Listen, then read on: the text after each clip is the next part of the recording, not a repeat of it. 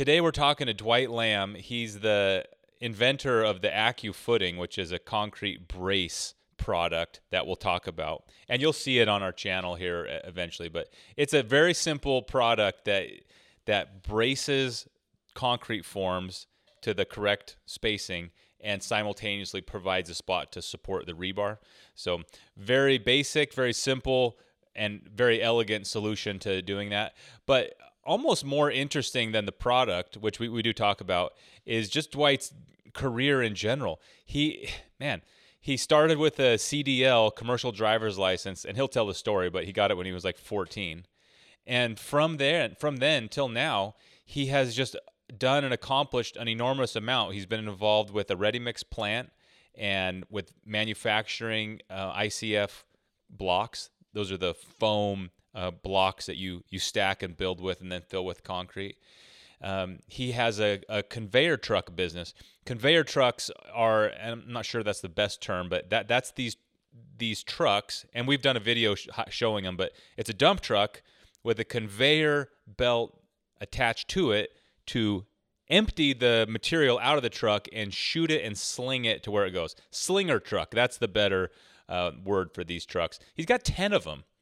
And other equipment for this business of his, delivering rocks and aggregates, and he was kind of integral to the development of these trucks and the way they've evolved over the last couple decades. So really neat guy, taking a lot of cool risks, started lots of businesses, and this is like a lot of concrete men that I know who started by by getting involved with concrete and getting their hands dirty. And so I hope you enjoy this. Dwight's, we're also joined for part of this by Dan Kovacic. Dan is helping Dwight with AccuFooting and getting the distribution out there. But like I said, neat product. You'll want to look at it. If you're not watching the video when you're done, you'll want to go to their website to see what I'm talking about with this product.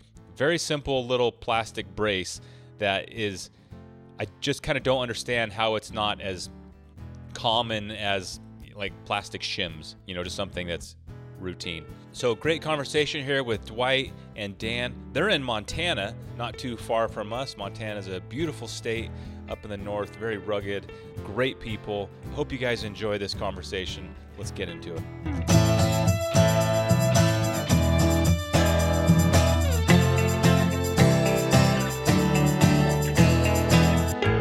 First off, thanks for taking the time. You probably got a million things happening and trucks running and fires to put out, but thanks for joining us. And it seems like you've got so many things you've done and are doing that I almost don't know where to start in terms of all the things you've got under your belt. Is that normal? Well, it is, I guess. Now that you say that, I guess I do have a couple things going, but it's been a lot of fun. I guess I would have to say, I came to Montana in a broke down pickup, and I had to park it under a tree and walk to work for 2 months, and I've been here ever since. And I think I'm about 42 years of being a Montana, and I grew up in Idaho, and I was there till I was 18 and did a couple years of college off and on and this and that, but wasn't my gig. It was dirt, and once I got turned on to concrete and what I got going there, it just seemed like the right fit for me. So yeah, that's kind of a working man from the get-go. Yeah, that's amazing. Before we talk about AccuFooting and even your conveyor trucks and stuff, I heard in the other interview you did that you were involved with ICF and these styrofoam forms. Yeah. I've never really gotten up to speed on that technology. I know it's been around longer. When I first saw it like 10 years ago, I thought, wow, brand new technology. How cool. And then I learned quickly, like, no, this has been around for a little while. So will you fill that in for me? How, I know you were involved with it to some extent, but what's going on with styrofoam ICF forms and that industry these days? I can't speak exactly, but I know there's probably 10 to 12, maybe more manufacturers of ICF in the U.S. and Canada. Predominantly, it's driven from Canada. Canada has different code requirements when it comes to insulation and heat loss for their houses. And so they have driven this thing from the very beginning. Mm. And actually, to my understanding, Foam Form, which was the company that we were a part of back in 1980, that company grew out of Lethbridge, Alberta, and that was the first. I don't know exactly where they started, but they manufactured in Lethbridge. So that's just north of us, about 3.5 hours. Mm. And that's where it all started, as far as I'm concerned. That's the story I've heard. But anyway, Hmm. now there's a lot of manufacturing in Canada, a lot of it in the U.S. I would think that they have less than 2% of the market share of concrete foundation walls in the United States. Hmm. They would love to have, 5 to 10% of the market share. But even at 2%, the volume of things that have happened with foam and the insulation value that it offers, and from a soundproof, I mean, my house right here, this wall is part of a 20-foot high wall that I've poured 2 levels of foundation for my house. So my whole house is a concrete ICF house. And Wow. it's one of many that I have helped with over the years. And that's how I cut my teeth back in the ready mix. Was we were the one of the biggest consumers of the product from Lethbridge. So we bought their forms, not knowing that, of course, as a struggling first time business out to shoot, just kind of like what AccuFooting is here. You just Hmm. get going on something and then you got to make it happen. And so they were struggling making it happen. And they ended up that plant, um, I don't know quite exactly, but they probably had to make a change and their bank got involved. And so the bank came to us and another customer in Albuquerque, New Mexico, and said, "You guys are the 2 largest users of this product. Do you have any interest in owning the manufacturing?" Wow. And the company I was with, we were just a ready mix company where we were hands-on ready mix, but we were the beginning of the ready mix in our area. And to get the work, we had to go out and actually do foundations and pour footings and walls and get the work. And so part of that process was we had gates formed, we had concrete, the old style system of plywood forms basically, and then we had the what we called PDQ, which is pretty dang quick Yeah. forming system, but polystyrene durable quality Yeah. was the name of it. Anyway, so we got involved in that, and that company, the bank, ended up splitting the manufacturing. They had 6 molds, and so we took 2 8-inch and 1 6-inch mold in Montana, and the guy in Albuquerque took 2 6-inch and 1 8-inch mold. Hmm. And then we both just kind of went at it and started producing. And it was a process to get set up. I mean, it wasn't an overnight deal, but we Wow. got it set up and eventually started manufacturing. And I learned from having no idea how to make ICF to Yeah. learning how to make ICF. Wow. And yeah, so it was a very interesting process, very interesting. Expanded polystyrene is like concrete. You can screw it up really fast. Yeah. It's like as much a chemical process as anything else. It's just getting the recipe, or baking, almost like getting these Yeah, recipes correct. And if you get it wrong, everything's downhill after that. yeah, because the density of the foam is determined by the temperature of the steam, and everything that you're injecting into it. Because you're expanding, you actually start off with a bead that's the size of a grain of salt. So Wow. that's the bead, and then it gets blown up. I can't even remember the numbers anymore, but it has to be 20, 30 times the size. And then when Wow. it's in the mold and you drop the bead in, and basically steam's coming in from all sides. I mean, these ports were half-inch apart, and you're Uh-huh. injecting steam all over on both cavities of the mold. And Huh. then that steam pressure expands the bead and it fuses it together. And there's just a teeny bit of glue on each one of those, plastic on plastic, basically, that adheres. And then the density is controlled by a lot of things, but the higher the density, the stronger the block. So there was Right. a learning curve of for us in the concrete world of like what's going to blow out and what's going to work. So Yeah. you increase the density, therefore you increase the strength, but you also increase the cost because you're using more plastic. So Yes. it was a learning curve for us to figure that out as we went along. How did you go from doing concrete to being involved with the ready mix plant? And when we say ready mix, I'm just imagining a concrete plant. Is that correct? Just batching and Yeah, selling mud. How did correct. that transition happen? Well, it actually happened the other way around. I started working for the company. They, like I say, a wild woman got me to Montana, and a good woman kept me here. And so the wild woman, her family was involved in the ready mix, and Huh. it was her in-laws, but anyway, her brother-in-laws. But anyway, I ended up working there, and I had experience driving truck. I had a CDL when I became 14 years old. When I went down to get a driver's license in Idaho at 14, you could make a choice. Do you want to have a commercial? It was called a chauffeur's license. So I chose to get that at 14 because I was hauling grain from farms and working on farms and doing that kind of work where you actually sort of were supposed to have a CDL Uh-huh. back in that day. And so I just signed up for it. So it was like I didn't have to take a test. I just had to know how to do it. So I learned how Huh. to do it, and I got a CDL. So I'm going on whatever 46 years of having a CDL, Wow. and that gave me the opportunity to. I worked for the county for a little bit in one summer and drove a dump truck for them, just small one, but I was able to have the license to do it, and then that got me to Montana because they needed a truck driver to haul away from their crusher. So this ready mix that I was working for had a crushing operation, had a ready mix operation, and then they had a concrete forming company that was part of it too. And so I started at the crushing side, just hauling gravel and stockpiling.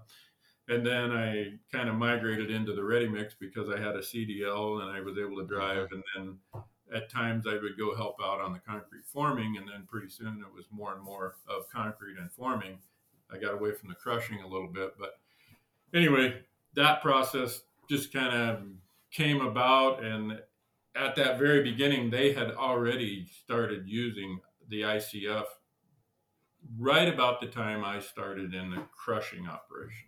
Huh. And then so that couple of years there, we were going back and forth using the product, and I was I was only really starting to work mostly in the summer, and then I go back to school in the fall, and then I'd get a wild hair and think I needed to get out of school early in the spring, and I'd skip that quarter and come back to work. That Yeah. kind of stuff kept going on to the point where, and I studied business and I studied ag engineering, so I kind of have an engineering mind, but Uh-huh. not the fortitude to sit down and get it done. I'm kind of like, well, let's engineer it with a welder, you know. Yeah. Yeah. So that's kind of where I'm at. So Wow. Do you think about ICFs? Like you said, you're in an ICF home, so you must really, have some. yeah, You must enjoy it from that aspect. But in general, I still feel like on paper it makes so much sense, even from the forming aspect, where it's a lot easier for the average Joe to put them together without a yeah, lot of specialty equipment and such. But yeah. again, it just feels like it. For some reason, it hasn't taken off, and the average Joe doesn't really hasn't gone that route. So why do you think that is? That it's, at least from my point of view, never really like hit a breakout in the U.S. I think the biggest hurdle is that it's foam. I mean, think about a styrofoam cup, and it's like, okay, you're going to fill that up with water. You know it works, but Yeah. okay, the guys that have been in the concrete or been out there doing concrete, they know what it takes to hold forms together. I mean, if you've ever seen a wall blow out and just watch it all just go down the street because when it opens up, when a wood wall opens up or a form wall opens up, it just explodes Hmm. and concrete's going everywhere. And it's a disaster because now you got mud that's got to get back together and the form's got to get back together and trucks Mm-hmm. are sitting there and things are just going bad fast. Yeah. And you think about that and you're like, okay, that's a lot of liquid and we got to hold that together with styrofoam. So the guys that are out there doing it every day, that was a big hurdle for me to get guys over the hump and say, this will really work. You need to try it. And so Mm-hmm. I would get them started on a 4 foot foundation. And honestly, I say we were the dinosaurs in foam block because the changes that have happened over the last 30 years are tremendous. I mean, the Mm-hmm. strength that they have and the way that they've designed them. Yeah. There's a lot of different choices out there, but I mean, the way they are right now, anybody can set them up, and it just takes a little bit of thinking to get the length and the width and everything right. And Yeah. honestly, it's I wouldn't say it's bulletproof, but it's darn near there now. And Yeah. I think the homeowner, the guy that's doing it on the weekend, they need to have the confidence to go ahead and do it. It's just not something they need to be afraid of. You can pour a 4 foot lift on your garage and start there or whatever, just to understand what you're up against. Yeah. So Interestingly, the AccuFooting and just concrete in general is like a good place to start because I could see someone before they risk the foundation of their house, on their first pour, but just getting a little experience pouring any concrete is good experience and understanding how it moves and how to order it. And anyways, the AccuFooting is actually, I don't want to say like training wheels, but it's almost, well, it is easier and it's a lot lower risk. You're doing sidewalks and footings, maybe. Oh, I guess not sidewalks, but footings, and so you don't have to risk your, the beautiful finished basement wall or something, and you could still get your hands on some concrete and kind of see how it works, right? yeah. So really, we're reaching out to a lot of homeowners that are DIY guys that are just like they want to try it, they want to do it, Yeah, and the AccuFooting it's just a problem solver. They don't quite understand all the aspects of what needs to happen, but as soon as they see the AccuFooting and they yeah, see that picture with two form boards and the rebar in there, they're like, "Oh wow, that's like ready to pour," and it's like that's exactly what it is. It's accurate and it's where the inspector wants it, so they can have confidence yeah, that what they do is going to be legit. So yeah. This may be like a pretty dumb question, but you'd be the guy to ask. Why is it not in Home Depot right now? It seems so obvious. It's so simple, which means it's affordable and easy enough to make and all that. And like you said, anybody can look at it and just know like, oh, perfect. Yep, I need 24 inches because my da da da. Just almost like just routine. This is how it's done. Are there? I'm sure it's more complicated than I realized, but what do you think has been keeping it from just like becoming standard practice at least among like residential DIY kind of, and even like actually pros, but the pros who, have their recycled form boards, the guys who are just kind of doing, you know, more routine type residential right. things. So there's a lot of answers to that question, but I would have to say I'm probably the biggest problem. I have too many irons in the fire, and honestly, I probably stretched myself too thin. I mean, we had partners, and everybody kind of eventually wanted out, and so I pretty much have been running the show since the beginning. But uh, I would have to say, distribution, that's a big deal. I mean, you don't realize how big it is when you start tackling companies like that. Mm-hmm. My whole intent was I never wanted to be the guy doing distribution. I actually hit a grand slam home run with the largest concrete supply company in the world right out the get go 10 years ago. Mm. And if I said their name, everybody'd know them. But unfortunately, fortunately, we did a deal. Went to the World of Concrete, and I had made a previous appointment to meet their national sales director, and he was retiring, and luckily he was from Montana, and so he was just kind of tipped me in the hat and said, "You know what? I'm going to do you a favor, Montana. Meet me at the World of Concrete, and I'll introduce you to the right guy." And sure enough, the right guy walked into the room, and this guy, I don't even think he told me his name. He just grabbed my form. He looked it over, drilled me for 30 minutes, asked Mm. me every question that he wanted to ask me. Luckily, the Lord gave me the right answers. I was Mm-hmm. able to come up with what needed to be done. And, you know, he just, when he got done, he looked at that and he just turned around and thumped the guy on the chest. And he said, "When you get home, you get him a contract." And Wow. 30 days later, I had a contract that was a grand slam home run. And I was Whoa. hands off, didn't have to do anything with it. It was going out the door. They were going to make it happen big time. Whoa. Whoa. And so one of my beefs was I didn't want it to be manufactured overseas. I wanted it to be a U.S. thing, but they assured me that that wasn't going to happen, and they were going to have to do it their way, and they did. And so we helped them redesign a mold. And back up just a minute. When I knew that I was going to get that opportunity to meet these guys, we hustled up and we had the mold, but we didn't have everything totally done, and we hadn't spent the $25,000 or 30, whatever it was, to actually pull it off. So we grabbed the $30,000 and we went to a manufacturer that we knew, and we designed the final. I mean, basically, this mold right here was what we designed, and we took it over, and a guy was able to put it in his computer and draw it out and cut it out of steel, and we paid the money and we had the product. But I knew I needed this in my hand when I walked up to that guy and said, "This is what I have." And once he saw this and did this and looked at this and pulled on this, and he was just like, "Okay, this is what we want to do." And so we did that deal, and we redesigned it. And I mean, within 4 months, product was coming in to the U.S. on a barge, and it showed up in Seattle in a container. And this was in the fall of 2008. Yeah, we know what happens next. And you know what happened right then? Yep. I got a letter from the company that they went bankrupt. Oh, geez. And this is a big 120-year-old company that went bankrupt.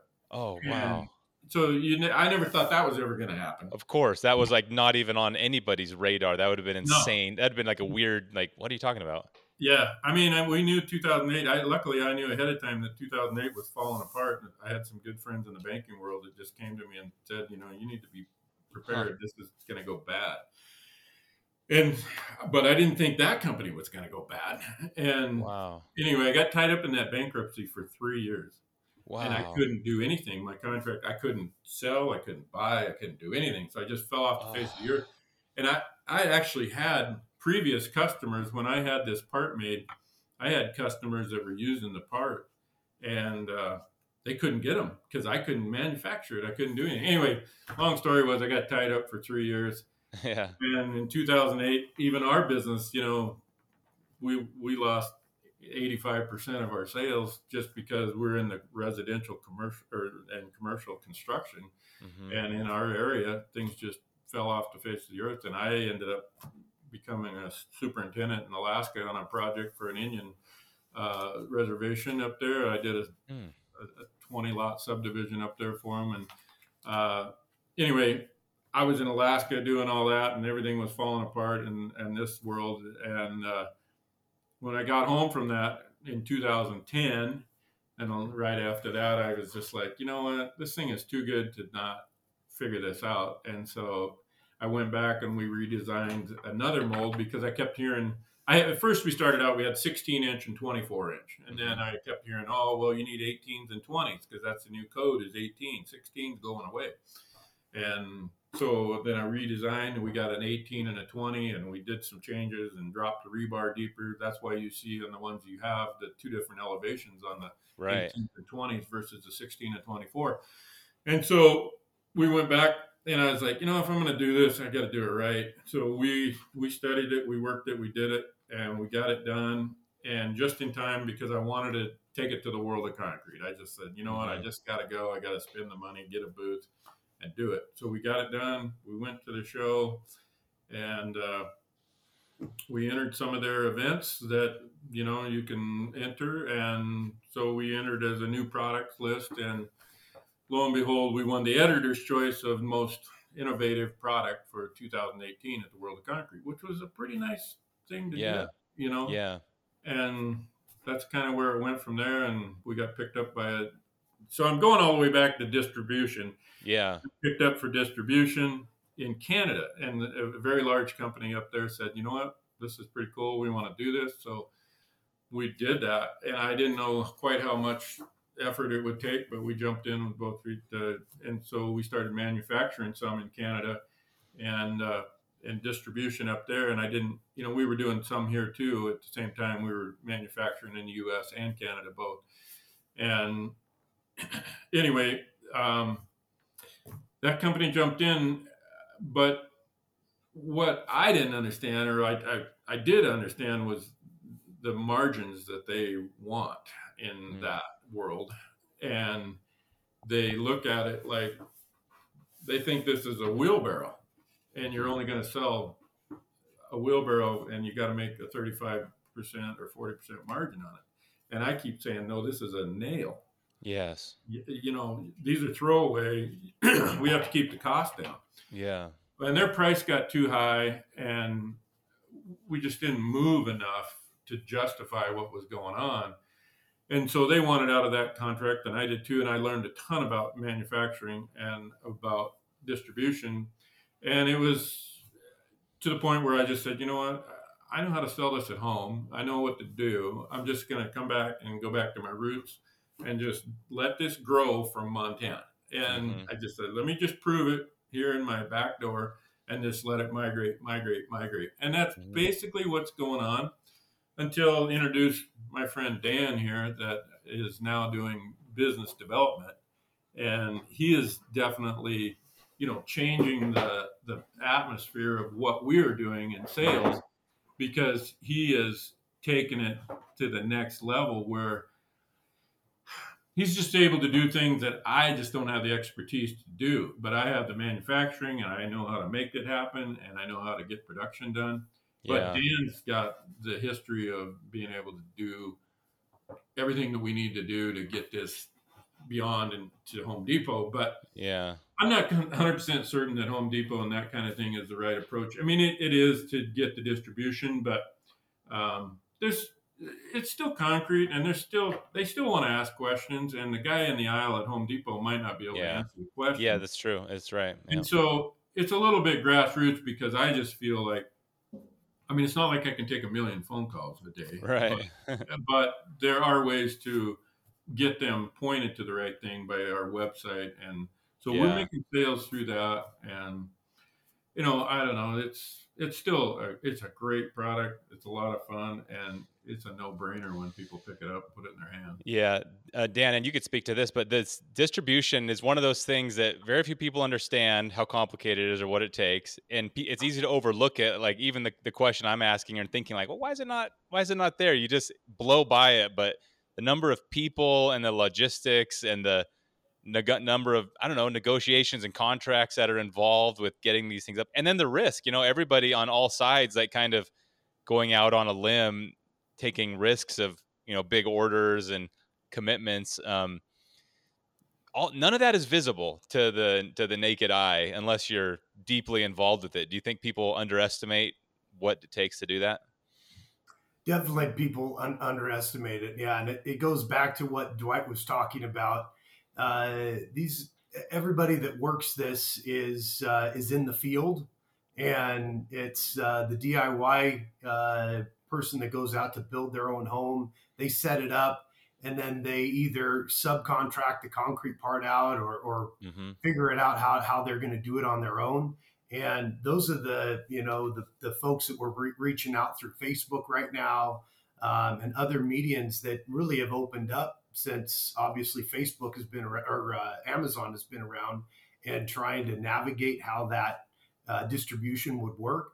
And it's opened up the doors in the last 10 years to other companies that understand the shipping piece, understand the specialty of what one of these braces takes to get to a handful of people. And whether they say, oh, I can box up 10 of these, or I can box up 35 of these, and then I will send them directly to the homeowner.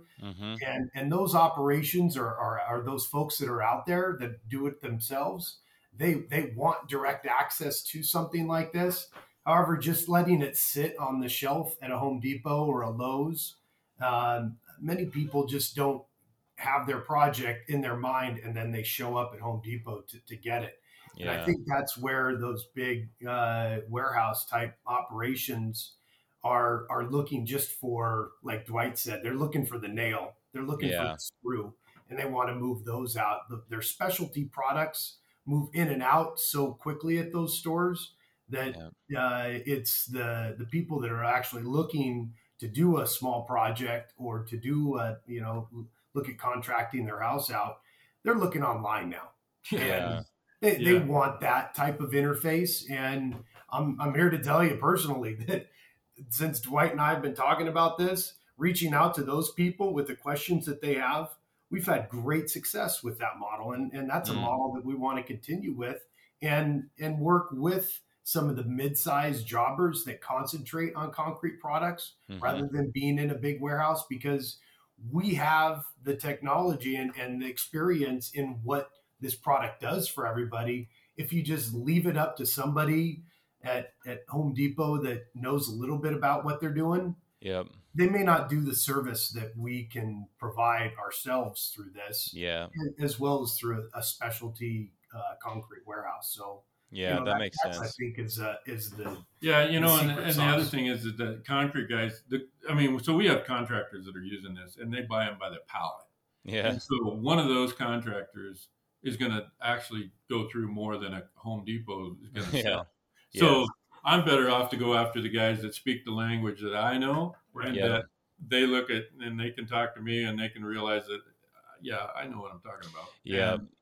And it makes sense for them. And now they just won't go out and do a job without these in the back of their pickup, because they're just to the point where, hands down, it's just like, no. Yeah. Well, and DIY guys generally have a lot of time to spare. Like if it takes them like 3 weekends to do the project, it doesn't matter because they're having a good time and it's fun and their kids are helping out. But on a product like this, where the productivity can be increased from a pro, even, it's like a different story, because now you have less guys needed to get the job formed up, or it's done faster. So the pros have maybe even more interest in a productivity accelerating tool than just a DIY guy, right?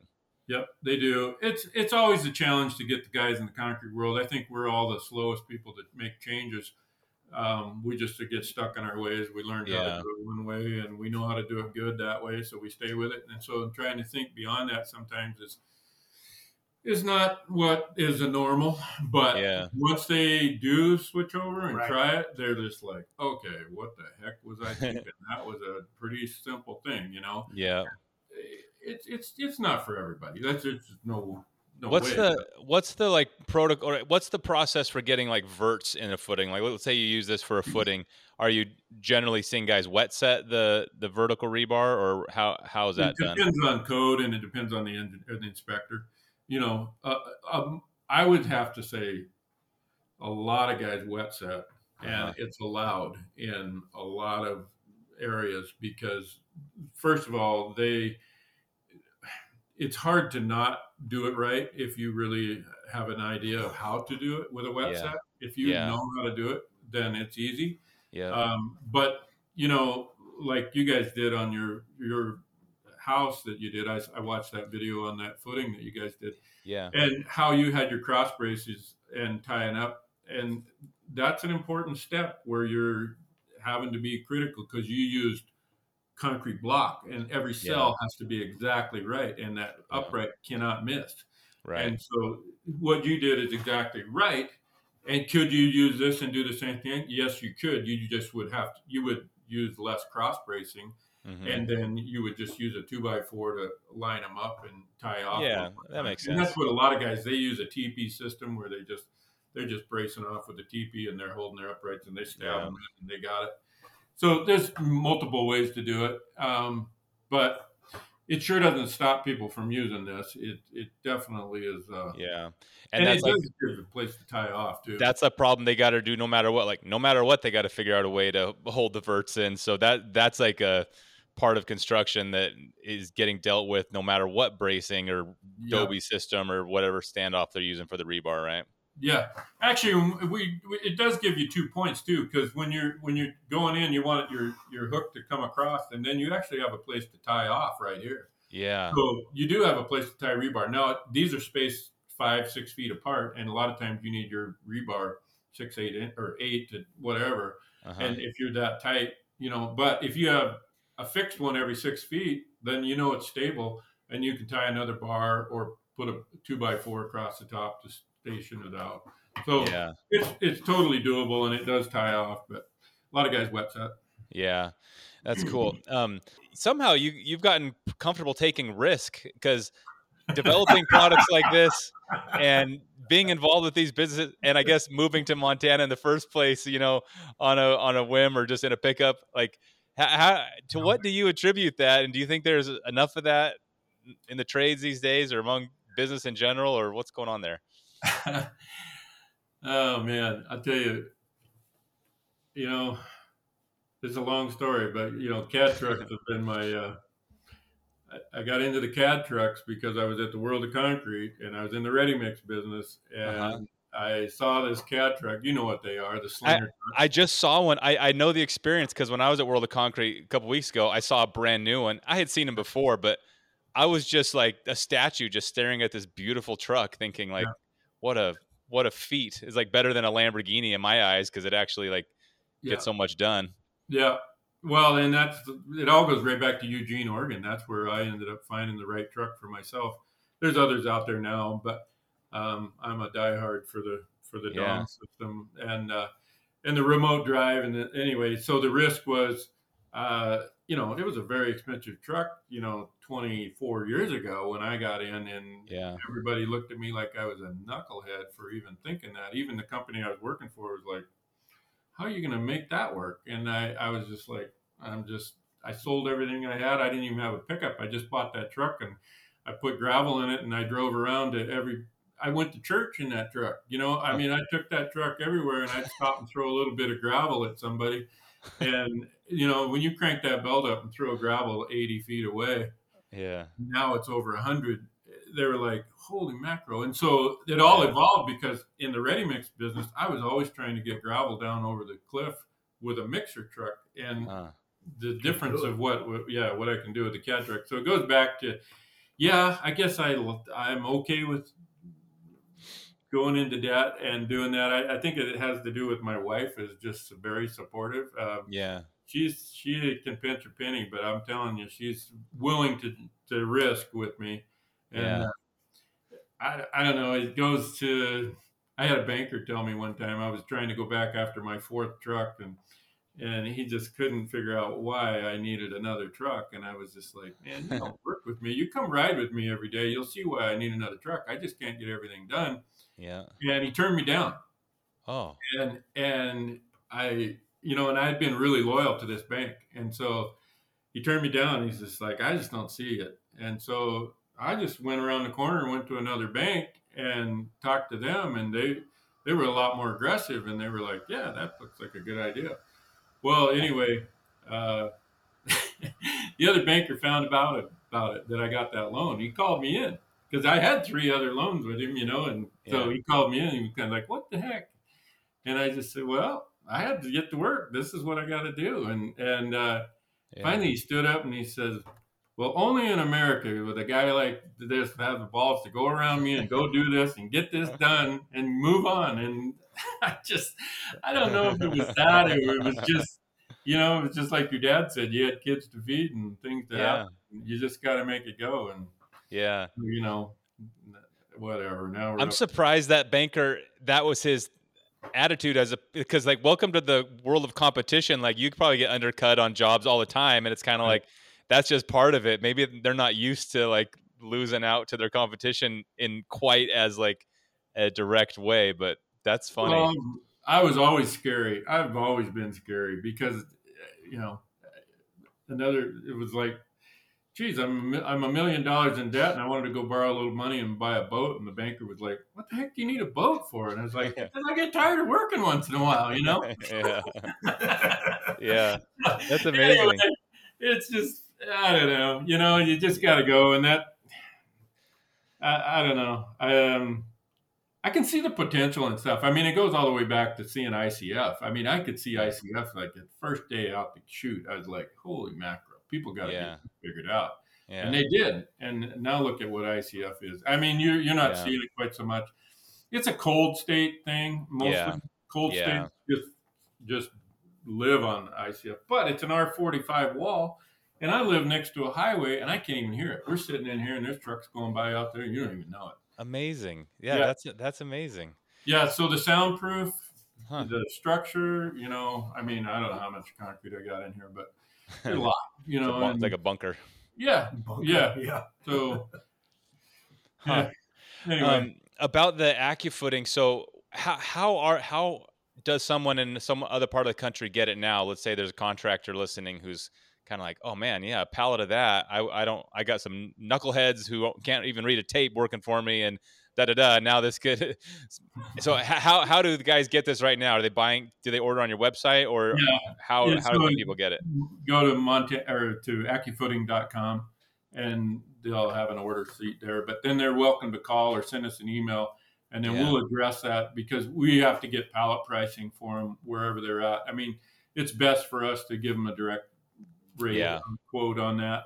And then for the contractors, and generally what they do is they'll order a couple boxes off the internet and try it, and then they'll call up and say, hey, you know what, I think I'm going to jump in, and we need pallets of this. And so then we ship them directly to them. Yeah, I could imagine a contractor having it be like an inventory item, like you said, like nails, where like truly like, okay, what's the job? Load up the truck, go through the the yard, grab the things you need, and that's how it goes. That's it. That's how it goes. And that it speeds them up. You were going back to the crew that couldn't read the tape. I had one guy. He sent me a note. He said, "These things are millennial proof." No, I'm not picking on millennials, but yeah, it's just like snap and go. Yeah, it's just go. It just makes it happen. I mean, once you get the outside form board set, that's generally how we do it. We just set the perimeter, and then stand up the inside, and you don't even have to have a tape in your hand anymore to measure over to see how wide it is. Because the outside's right on. You just put the other one on the inside. So you put the inside board in, and then you put the stakes in just to give it some strength, basically, at that point. But upright. The braces are the thing that decide where it goes. Yep. I usually suggest that they put their stakes next to the AccuFooting. I mean, the reason is 6 feet is number 4 rebar will sag. I mean, that's what code says. After 6 feet, beyond that. So we just said, okay, 6 feet's the number. And that's what we've always used. And at 5 feet maybe on 24 inch, because there's a little more spread there. But for the most part, 6 feet spacing.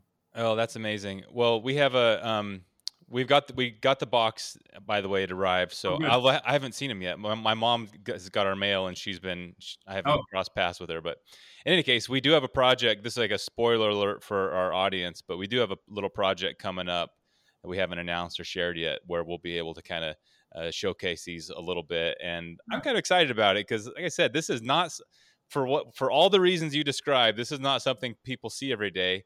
And yet, the first time I saw it, it was just kind of like, duh, of course. Yeah. Like you almost just assume you already knew it. It's like when you hear a good song and you're like, oh, I could have thought of that. Yeah. And it's like, well, why didn't you then? It's like, because it's hard. Yeah. I think that happens a lot with innovation. I think guys come up with stuff a lot. I mean, there's things out there that people just, they should have followed through on, but I don't know. We just followed through on it and try to make it happen and move forward with it. That's amazing. Well, I may have you back on, Dwight, because in a month I'm actually going to the CAS in Eugene, their factory, and the owner, I can't remember his name, Arlen maybe, is going to give me a tour of kind of how those trucks are put together and some demonstrations. And I'm pretty excited about it, and I'd love to just go do a full conversation just about those trucks and everything they're capable of, and how they've kind of changed that part of taken over. They put dump trucks out of work in some regards, and probably a lot of other labor as well. So how many trucks are you up to now? And maybe just tell people about that side of your business, and then we'll let you get back to your day. Well, we have 10 slinger trucks right now. And then we have what originally it's called a Recon, which is a track truck. Basically, It's got a hopper with a slinger on it. They call it an ATP. Other parts of the world call it something else. But anyway, it's 10 of those. Then we have a Telebelt, which is like a concrete pump truck, which is a great big conveyor that has a 106-foot conveyor that'll drop 6-inch rock out of a 14-inch hose. So Wow. you can literally reach down over the house or next to it or down to the lake or whatever and actually drop material out of a boot, out of a hose. Wow. And so we feed that with the CAD trucks because it has to be kind of like a mixer feeding a pump truck. So the Yep. CAD trucks feed that. And then we run, 7 or 8 dump trucks and belly dumps and Amazing. and stuff. And I was in the excavation business a lot, but I'm on my last riprap job right now today, as far as I'm concerned. So we have a crew down working on the river, but it takes 2 years to get the permit, and so I didn't want to let these folks down and bail out on them, so I'm doing the work. But wow, the business is growing so much in the trucking world that my son is managing that, and we have dispatch, and we have about 20 plus employees there, and so that trucking side is definitely a going concern. And yeah, anyway, the slingers, they just are problem solvers for every aspect of gravel, and people look at it like, oh man, that's expensive. It cost me, $100 more. I'm like, yeah, okay, well, you didn't go to the chiropractor 3 times. and and the job got done in one afternoon real quickly. Yep. And it's just a problem solver, and it's an evolution. It took us a while to get, look at it. We have 10 or 11 trucks here now, and there's a few other odd guys that have come in and they're competing, but they're really guys that were my customers that just said, man, I want some of my work back that you're taking away from me. Yeah. So they would buy a truck, and they're specifically just trying to do their own work. Sure. And which is great. To me, you've seen an excavator on every job in town, haven't you, right now? Oh yeah. Used to be that they were rubber-tired backhoes. Okay? Right, so yes. 30 years ago, everybody had a rubber-tired backhoe. Now, you just about can't find one. Everybody's got an excavator. So evolution of digging has changed, just like evolution of putting backfill back in or landscaping.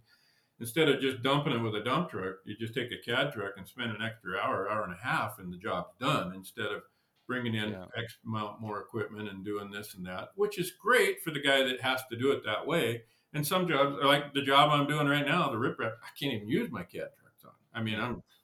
I can't put that rock through there. Right. And I just have to do it the old school. I'm doing it with a skid steer and a backhoe or an excavator. But it's just evolution. And down the road, you'll see more of it. And we've just saturated our market with them here. But I think more than saturated, we've educated the people on how to do it. And I helped start this business, CAD business, in Phoenix, in Las Vegas, in Boise, and here. And I'm just happy to be here now, just in Montana. And the bigger cities, it's difficult because, there's more money to be made there, but the word of mouth and taking care of the customers, I like that part of it. I guess I'm happy to live in Montana and have fewer customers and make less money, but I have the satisfaction of helping people, and they love it. Yeah, you're building your local community there. Like you probably drive through town and just like just kind of like point out every property you improved and every foundation you put in. Yeah, and everybody knows what a CAD truck is here in the South. Yeah, that's amazing. Yeah. Well, I love it. Keep it up. We're going to link to AccuFooting, and our listeners can keep paying attention because, like I said, we'll do a deeper show and tell here as we start pouring this footing on this upcoming project. And man, thanks for both of you for taking the time to come on our program here. And like I said, when I get a closer look at the Cass and Eugene, their facility and stuff, I may kind of bug you again after I learn more about that whole conveyor truck, because man, they continue their new ones that now they've got the blower one that's like a trailer that blows, I think he said 2-inch rock just with like air. I don't even understand how that could be possible, but they figured it out. Yeah, they figured it out. It's a challenge, but they got it figured out. Yeah. All right. Well, thanks for coming on, guys. We'll link to all your channels here, and for the listeners, check the descriptions for details on how to get a closer look at these products. Thanks, Dwight. Thanks, Dan. Yeah, you bet. Thank you. Thank you, Nick. All right. Yep. All right.